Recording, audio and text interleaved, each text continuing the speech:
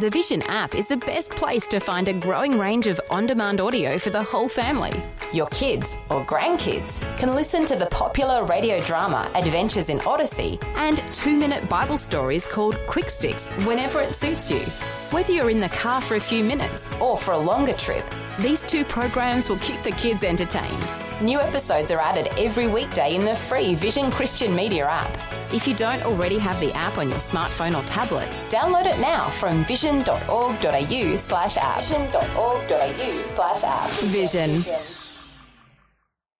Life, culture and current events from a biblical perspective. 2020 on Vision. And there may still be some elements of that in our conversation ahead over this coming hour. But this morning, we're going to change direction after the latest developments on the Victorian conversion therapy laws. Last night, the Victorian Parliament passed new laws which affects all Australians. The Andrews Labor government successfully passed its so-called Change and Suppression Conversion Practices Prohibition Bill. The bill was passed 27 votes to 9. Now, the bill purports to ban so-called gay conversion therapy, both in secular and in faith-based settings.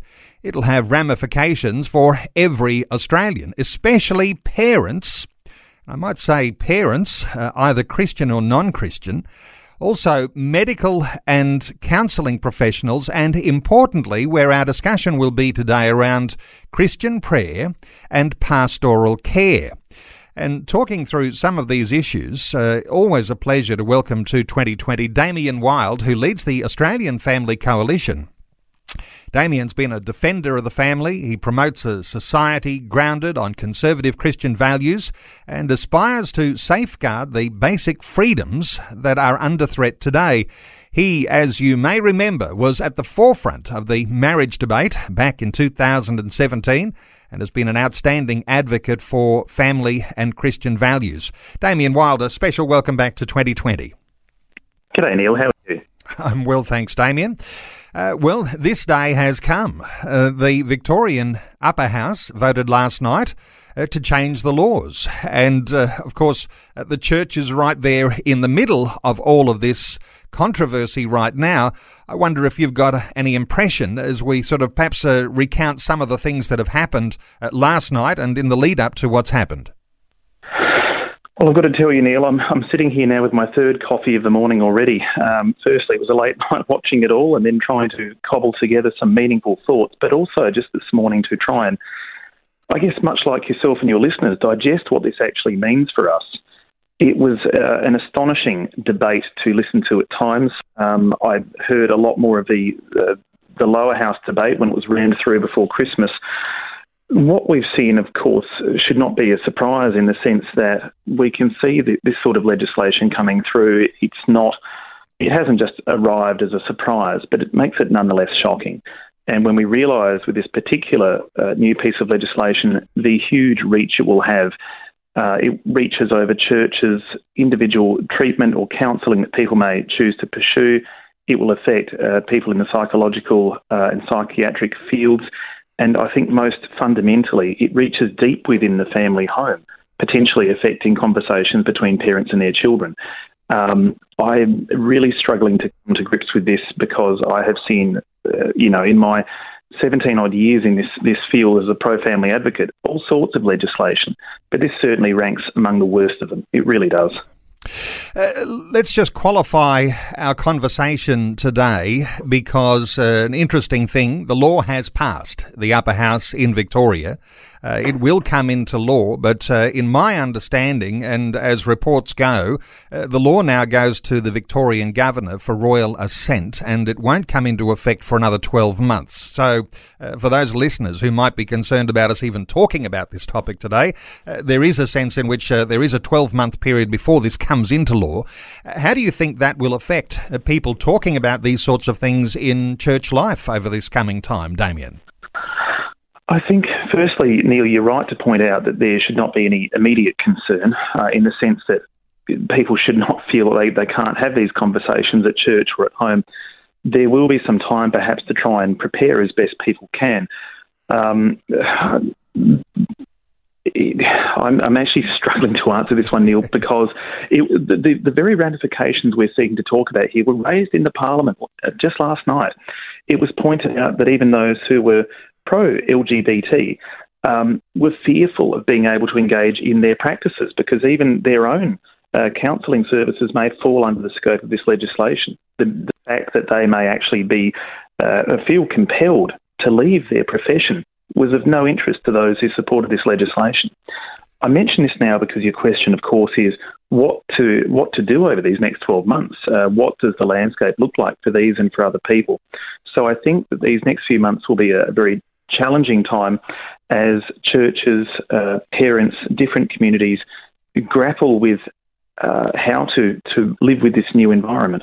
You raise something I think is so important there, that even the counsellors who are employed in the clinics or those areas where it is the medical profession involved, even on the pro-LGBT side, anyone who feels offended in any sort of counselling session is going to be weaponised now to have their complaint registered and heard. And so even people on the side of LGBT people are going to have to watch their P's and Q's in everything that they say, because anything that is now offensive to someone who is in the LGBT community or in some sort of transition process is going to be weaponised if they feel offended. Is that a fair enough way to assess what you're saying?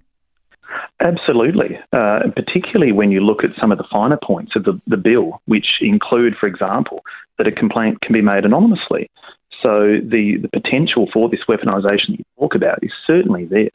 I think this was realised by huge cross-sections of the community when you've got pro-LGBT counsellors on the same page, more or less, perhaps for different reasons, but on the same page all the same, with Christian communities, with parents, with the Muslim community, and many others who spoke out. This should be an alarm bell to any parliamentarian who was still grappling with which way to vote last night.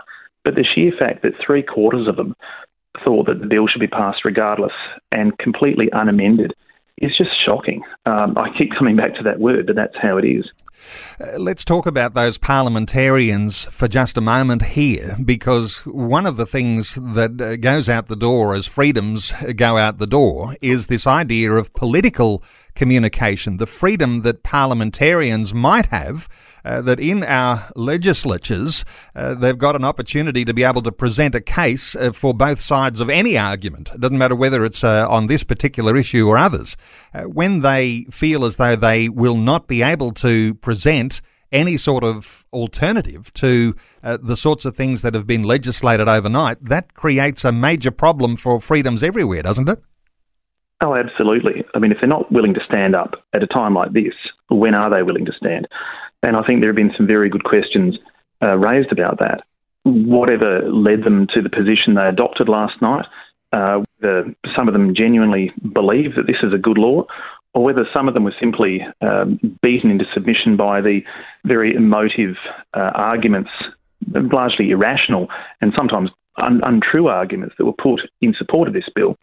I mean, it's been presented to the community at large, I think, those who've actually followed it at all, as some sort of attempt to stop medieval barbaric practices. It conjures up images of harm.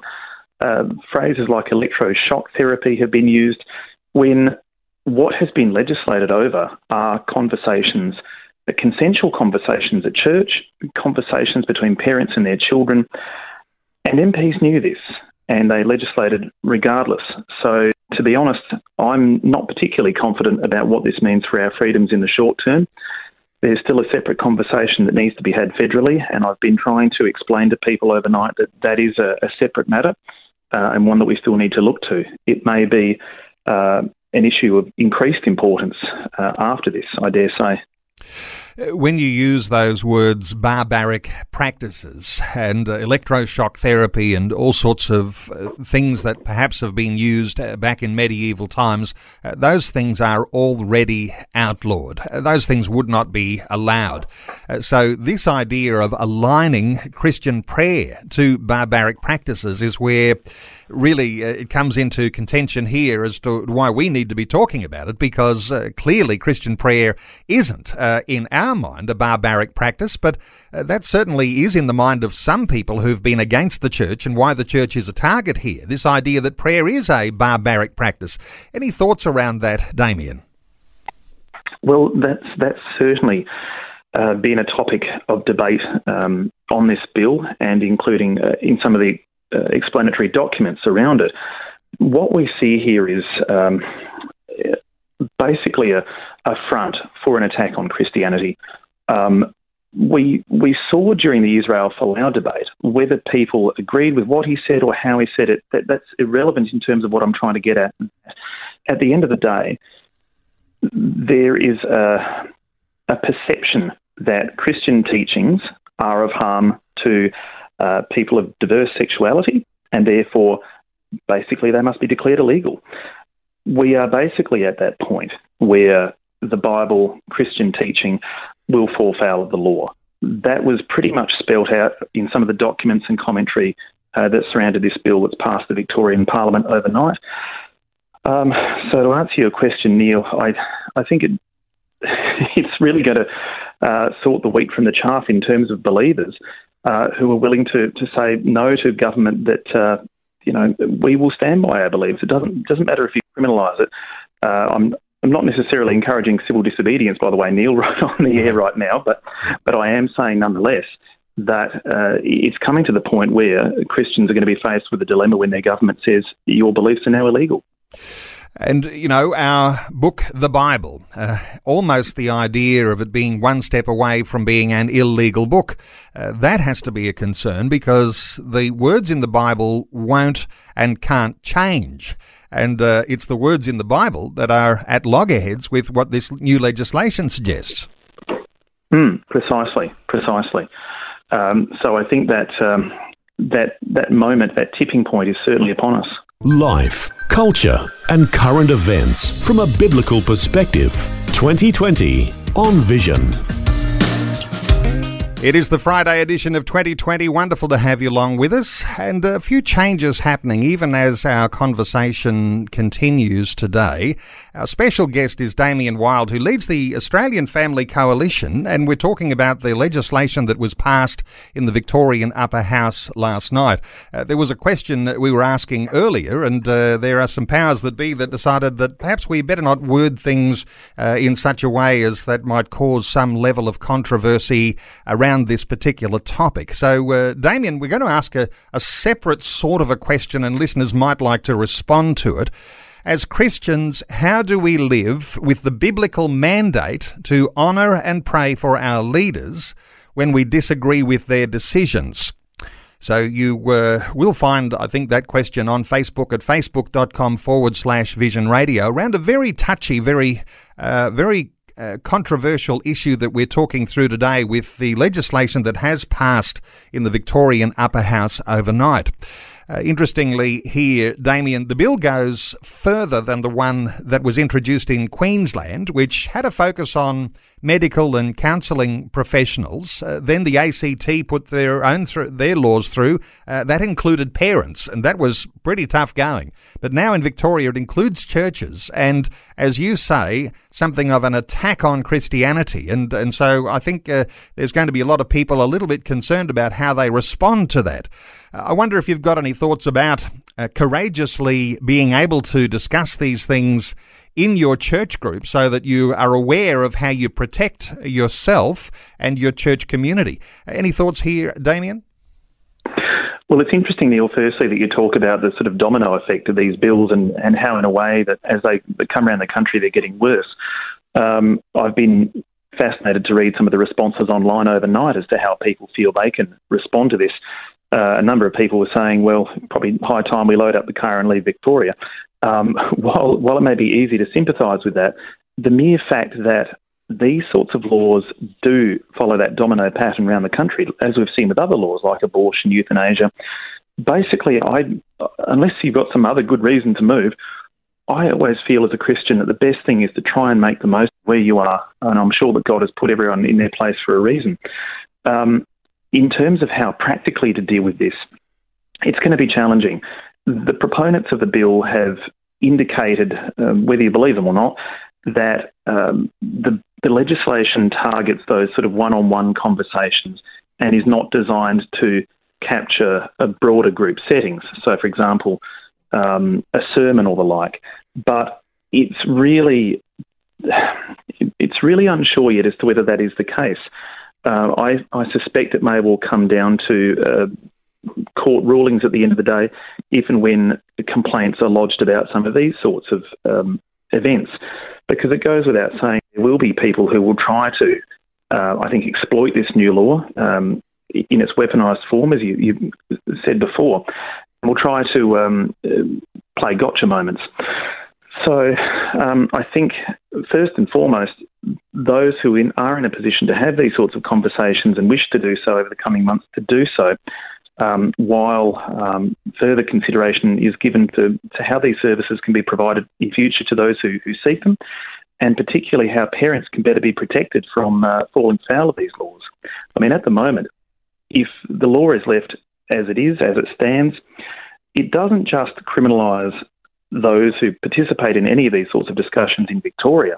It actually has a national approach, or dare I say even an international approach, because if a person is found to be engaging in what is deemed a suppression practice from outside Victoria, so on the phone or by mail, email, even with a family member, they will fall foul of these laws as well. So there really is a lot of consideration that needs to be given to how to engage with this brave new world. Interesting as you raise that sort of point, how the federal government may well now respond, because it's very interesting, isn't it? How, as you say, a law that's made in Victoria is really a law that's made for every Australian. So you've got Dan Andrews in Victoria now making federal law, and it will be interesting to see how our federal politicians might respond to that. Any thoughts on whether you think that there might be some interaction between the federal government and the Victorian government around this? An interesting question, Neil.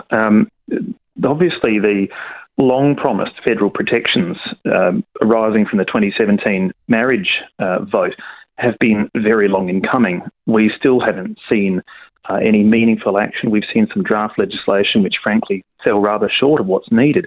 But the government has been dragging its feet, and with the federal election approaching, I'm a little bit concerned that the clock is ticking. To go to your question about what the interplay between the federal scene and Victoria may look like, that's an interesting one, because firstly, there's the question of whether any federal legislation would actually have the ability to override these laws, and whether the federal government would seek to do so. I would argue that they probably do have those powers, but whether they seek to use them or not, that's my second point. Whether our parliamentarians have the resolve, the backbone basically to do so. I think people were rightly disappointed in the Conservative side of politics in Victoria that for the most part they did not stand up for their constituency. They did not, beyond trying to get a few amendments up last, but then caving in, didn't really do much to protect the rights of parents and of faith communities. So I don't say that to cause people to despair, but rather to realise that the stakes are very high.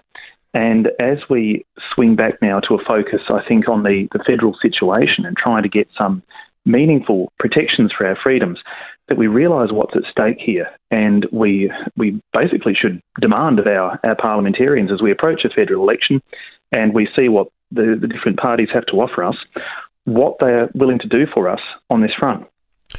No doubt there's plenty more to talk about along those lines as we approach another federal election. Another thing that maybe some will say gives a little bit of comfort that I'll run by you, Damien, the idea that the Victorian Attorney-General, Jacqueline Symes, is reported as saying the bill does not outlaw prayer. Also, it does not prevent health professionals from doing their job. It does not stop parents from talking to their kids about their views about sexuality or gender. I mean, are those comforting words that disguise something a little deeper here? I mean, when the Victorian Attorney-General is trying to, in some sense here, say, oh, it's not really going to be as bad as you might think, how should we look at those sorts of words? With deep suspicion at the very least.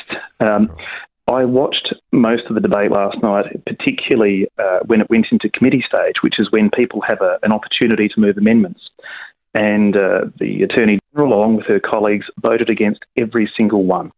Many of those amendments would have at least ameliorated the bill, they would have lessened its impact, and they would have codified some of the sort of things that you hinted at just before, Neil. It would have, for example, exempted consensual practices. It would have exempted family discussions. But the Attorney General and her colleagues got into a big discussion about what was meant by family.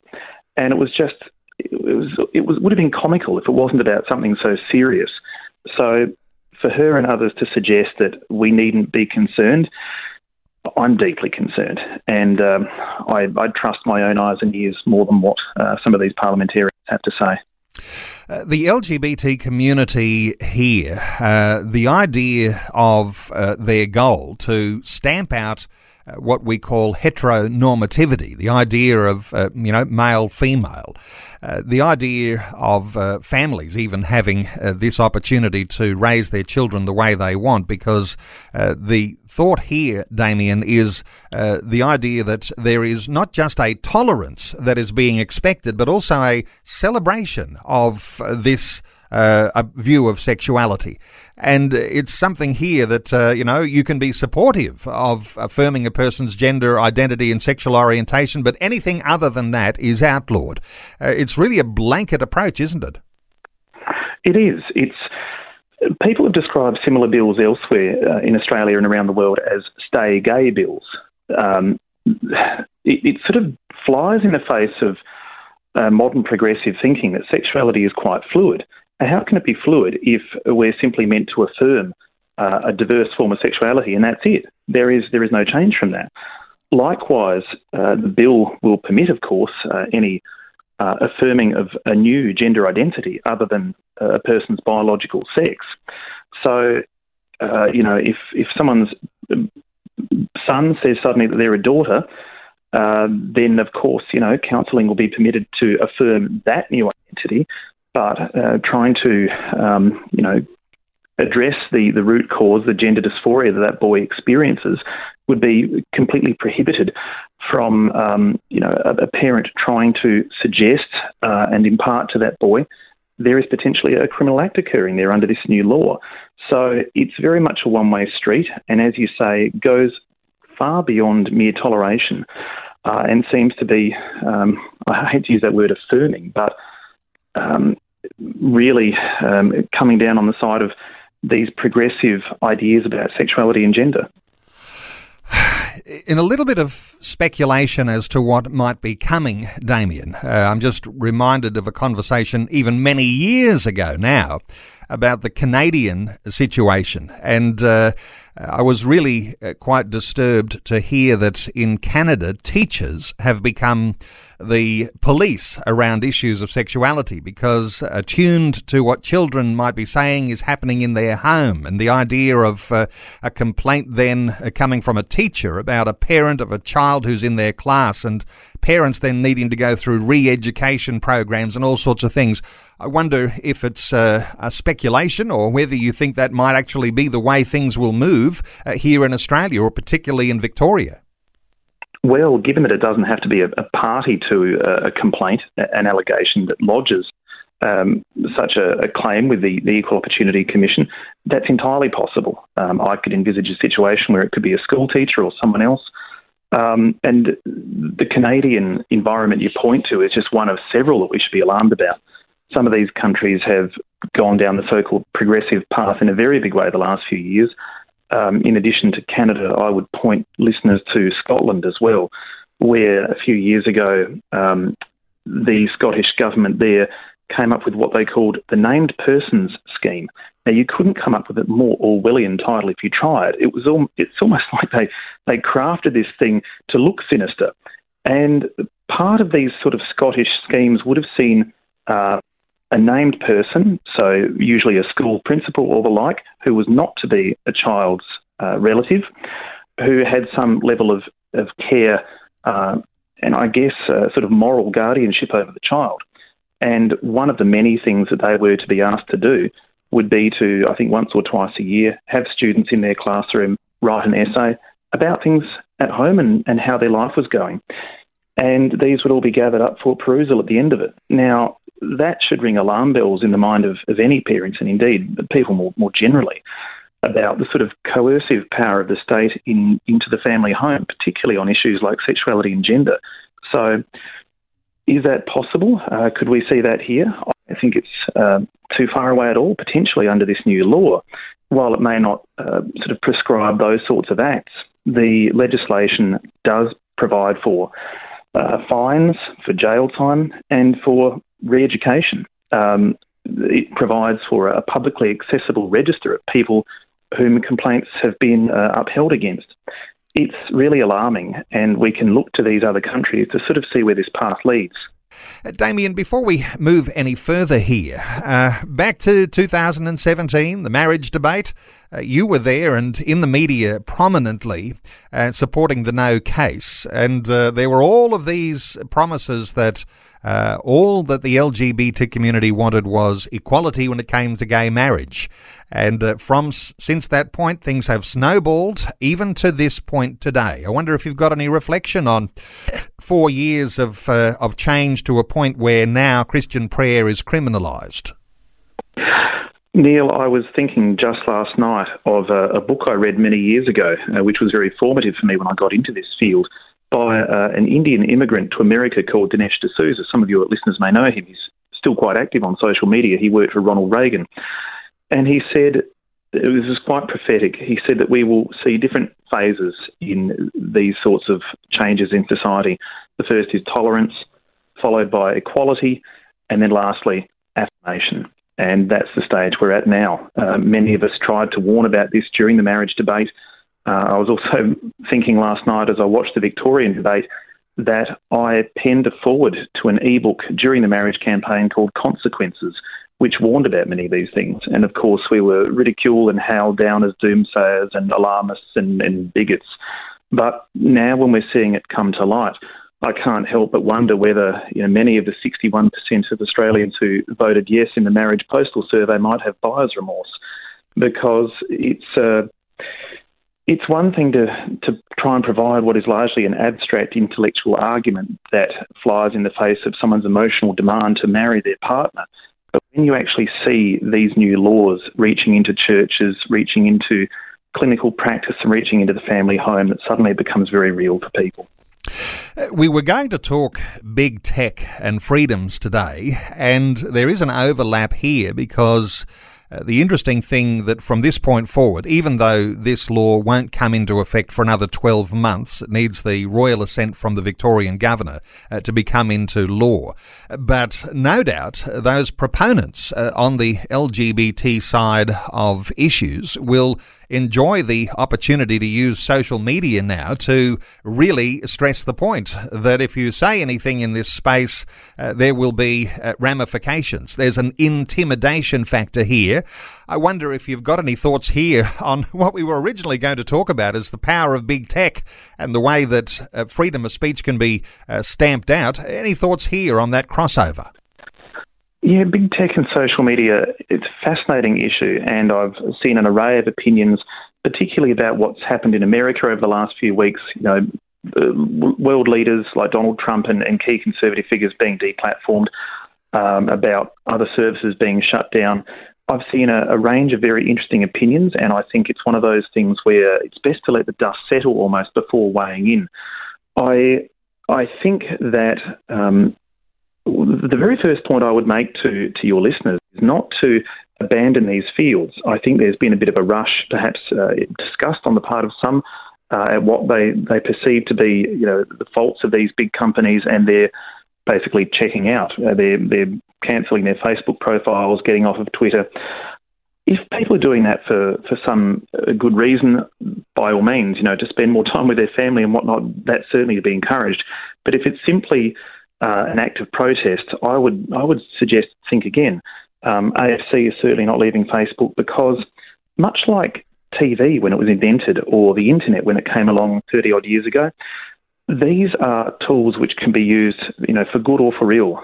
We certainly as an organisation would not have anywhere near the reach and impact that we've been able to have if it wasn't for these sorts of tools. And I think that as these sorts of laws become more prevalent, like the one we're seeing in Victoria now, that the online reach will be a key way by which people can perhaps still communicate their ideas more broadly. It's interesting to see how, in fact, certain countries are starting to perceive the need to free up their social media content. I don't know if you're familiar with what's happening in Poland at the moment, but in response to these sorts of events we're seeing around the world, censoring of conservative voices, the Polish government is drafting legislation which will make it a crime for big tech and social media to delete or censor any statement which would normally be permissible to make under Polish law. There are good parliamentarians, federal parliamentarians now in Australia who are looking at whether this sort of law might be suitable for Australia. That's something I'm in two minds about myself. I think it certainly has merit. The question is, what is permissible under Australian law? If suddenly we see laws the like of which were passed in Victoria last night, does that suddenly criminalise what we might otherwise say on Facebook or Twitter? So I can see an argument for and against, but I certainly think that parliamentarians like Senator Alex Antic, who is calling for a Senate inquiry into this, George Christensen, who I know who has been very active on this as well, I think they're quite right to look into this because it's something that affects so many people. When you say there is a certain sense in which Facebook and Twitter can be used for good or ill, the idea of intimidation that happens there and the encouragement to Christian believers not to bow to intimidation, but to, I guess, sensitively but assertively assert some level of truth into social media because it's an important platform to have that presence on. And it leads to the big question too that goes on from that about Christians and our involvements in public life. This idea that Christians often have some level of revulsion with politics because it's a grubby game and you can get hurt easily in a political debate. But what are your thoughts here for Christians when it comes to the engagement, not just with social media, but also in the political realm and even moving into local, state, federal politics? Well, it's an area, Neil, in which I can speak not just in the abstract, but perhaps in a little bit more concretely. I've heard many people over the years encouraging involvement by Christians in politics, many of whom have never actually set foot themselves. Perhaps they don't see it as their role. They need to remain apolitical. I guess I respect that. But I do think there has never been a greater need for people to do that. I certainly have put my time and energy where my mouth is. I won't name names, but if people care to Google my name, they will see where I've endeavoured before and still do. I think it's never been more necessary for Christians to step up, to get involved. Otherwise, it's no small wonder they find themselves largely in the minority. Certainly, their voice seems to be diminished greatly at the moment, which is surprising because even in this modern, very secular-looking Australia, where Christians have been greatly diminished on our census and in other ways, we still have a huge pool to draw on of good people spread across our country who are not starting from scratch, by the way, either. They are able to connect with and look up to many good Christians in our parliaments around the country. Just looking last night at Victoria, for example, yes, those who voted against the bill were a minority, but among them there were some really, really solid MPs. Just one person I'll name. There's always a risk when you name one person, you don't name others, but I know this MP personally and I can attest to the fact that he's always there when it matters, and that's Bernie Finn, MLC. So federally, people will see the same, and we need to support these people.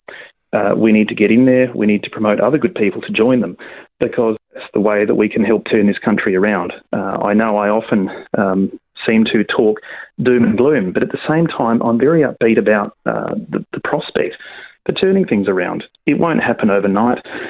It's a very long struggle.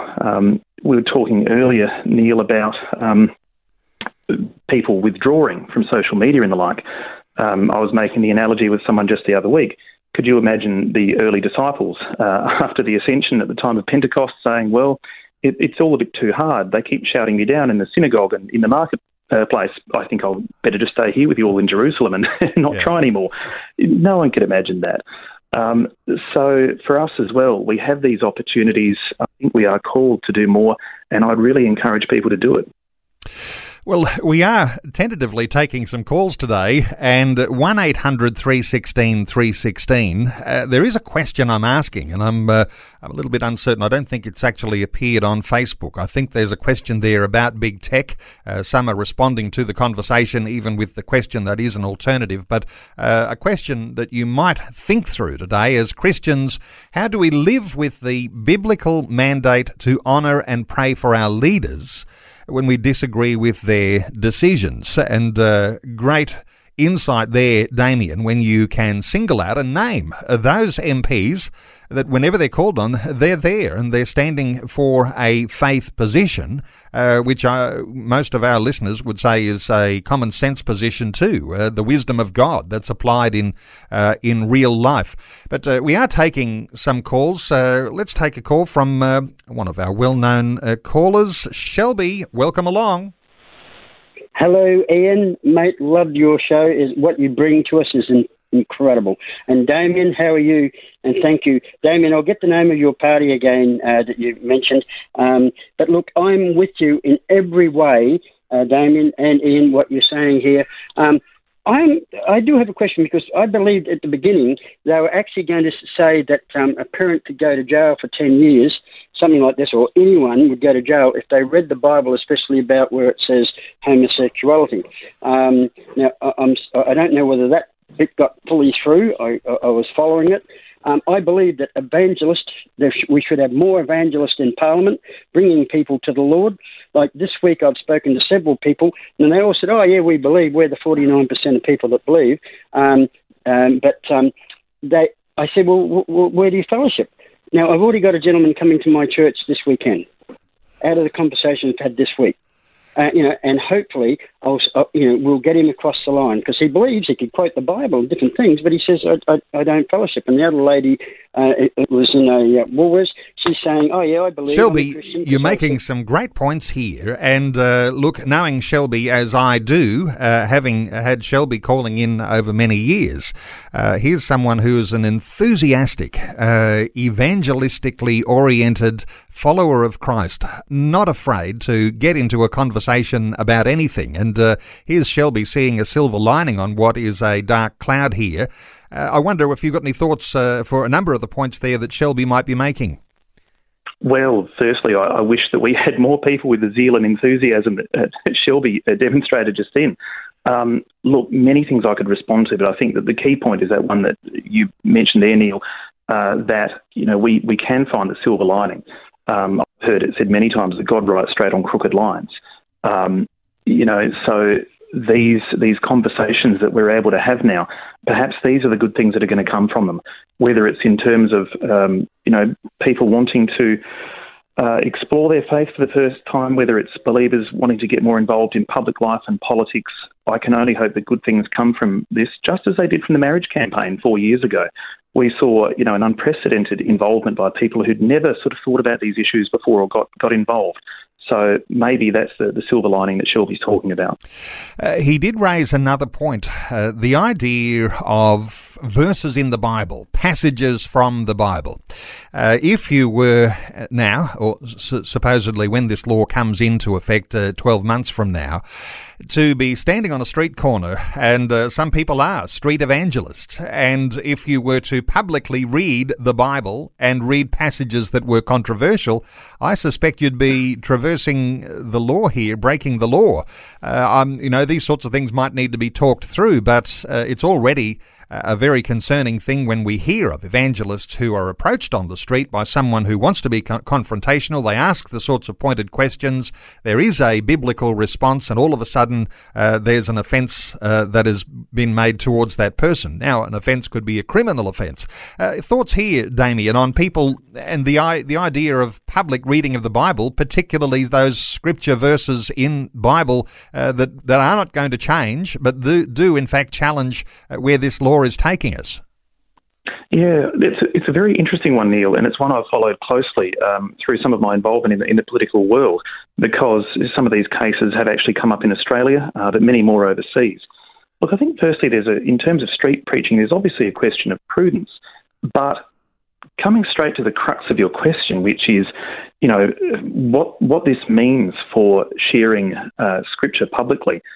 I think if we look beyond Australia, where there have been some cases and worthy of looking at, if we look at the UK, where there have been some extreme cases where people have had complete permission to speak publicly, like a speaker's corner or the like, and have respectfully and prudently shared from Scripture, but basically shared some hard truths. They have fallen foul of the law, they have been arrested, they have been moved on, and sometimes not even for breaking any law. They have found all sorts of strange ways to throw the book at them, public nuisance or so on. So these, as we were talking about earlier, are the sorts of issues which I think are going to be the tipping point, perhaps the hard questions that Christians, particularly those involved in ministry, will need to ask themselves about what they're willing to do and how they're willing to be counted as we see these restrictions further come in time. Pardon me. Thank you so much, Shelby, for your insight today. 1800 316 316 to join in our conversation. Before we take another call, the idea that Big Brother is about to be reaching inside the four walls of your church, the idea that a pastor might say something in a sermon and have pastor's notes demanded as evidence by some sort of Human Rights Commission or tribunal somewhere that will be investigating complaints. The idea that sermon notes might actually become evidence against Christian leaders. Any thoughts here, Damien? We've seen cases like that in Australia already, Neil. I can point to one example that you may or may not be aware of. Pastor Campbell Markham, who was a lecturer and a minister in Hobart, I believe, of a Presbyterian background, and his sermon posts posted to a blog online were looked up and complained about, I think, in one case, years after the fact. So there was a deliberate attempt to trawl through and lodge a complaint. Overseas, we've seen many instances of these, the US, Scandinavia. So it's entirely probable, I think, that when these laws are weaponised, that people will try and make the most of them. Let's take one more call. David is in Perth. Hello, David. Welcome along. Yes, good morning, all. Good to hear this conversation. I've got 2 points I'd like to hit home with you today. One is the one that you're talking about that impinges on religious freedom. Now, we need to get some people to take all this to the High Court because our Constitution says we have the freedom of religion, and freedom of religion is being impinged on by these laws of the state. So we need to get people who have a lot of money to take these people to court and have a really big high court case against our freedom of religion. The second point was with regard to technology. Let's go back to some of the things I've just been through with the NBN. I had a copper telephone line, and if you don't join, then you're going to get cut off. And then so I have to join, and we have the power cut off. Then you don't have any telephone. If you have a medical emergency, well, that's just too bad. And this is the sort of thing that technology is impinging on. But we had the David, let me just cut across you here because you've made I think the important point to pick up on, and I know you're talking about like an intimidation and a forced way of obeying the laws. But let's come back to this idea that eventually there may well be a case that becomes quite prominent here and may well go all the way to the High Court, and we'll need some sort of judgment from the highest court in our land. Do you think that testing these things in the court, it's obviously going to be ahead of us, I think, Damien, but the idea that David has set up there that it will need to be discussed in the courts? Look, that's entirely possible, Neil, both in terms of the Victorian sphere, so what the law will capture and what it won't, and then ultimately whether someone gets standing, because that's the first part. We can't just take things to the High Court, but if someone were to achieve standing, if something were to get there, then by all means it would be great to have that case heard. But a couple of points I would make, and I caution people, I'm not a lawyer, but I've been around these sorts of things long enough. Firstly, there's been a great reliance among people on quoting the federal constitution. For better or worse, and I would argue for worse, courts have found over the years that the right to freedom of religion in our constitution is not absolute. So we can't just say, there it is in writing, go away and leave me alone. Much as we would like to, it doesn't work that way. The other point I would make is don't rely on courts as some sort of silver bullet. We certainly saw in the case of Kathy Clubb, a very brave lady who challenged Victoria's terrible bubble zone laws around abortion centres. She was trying to offer support to women in need and found herself, before the courts on that. That went all the way to the High Court as well, and it was thrown out. So we can't rely on courts overturning these laws. I think to do so would perhaps encourage people in a way to sort of sit back and disengage from the political process beforehand. If we want to stop these bad sort of laws from happening, we have to get involved now and at the earliest part of these processes. Well, if ever there was a prod, this ought to be it. Become informed and aware, and don't be just someone who is sitting in an armchair, but be prayerful and be prepared to take action. I want to thank David for his call. We have run out of time for our conversation today. Let me encourage listeners that even though this law has been passed in the upper house in Victoria overnight, just to repeat what I said a little earlier, from the report that I understand, the law now goes to the Victorian Governor for royal assent. It will not come into effect for 12 months. Certainly churches will need to talk through how they approach all of the issues around the new laws in Victoria. Damien, when it comes to support and for organisations like yours, the Australian Family Coalition, listeners will know that I'm regularly encouraging support for organisations with a firm Christian foundation and those who are advocating for these issues around family, faith and freedom. Let me encourage listeners today to check out what is at the austfamily.com.au website. That's the website of the Australian Family Coalition, austfamily.com.au. I'm sure there'll be resources and ways that people can link and be a part of campaigns, get onto some regular mailings that keep you updated with some of the developments that are happening in these things. Damien Wild, always appreciate your insights. Thank you so much for taking some time to share those with us today on 2020. My pleasure, Neil. Thanks for taking time to listen to this audio on demand from Vision Christian Media. To find out more about us, go to vision.org.au.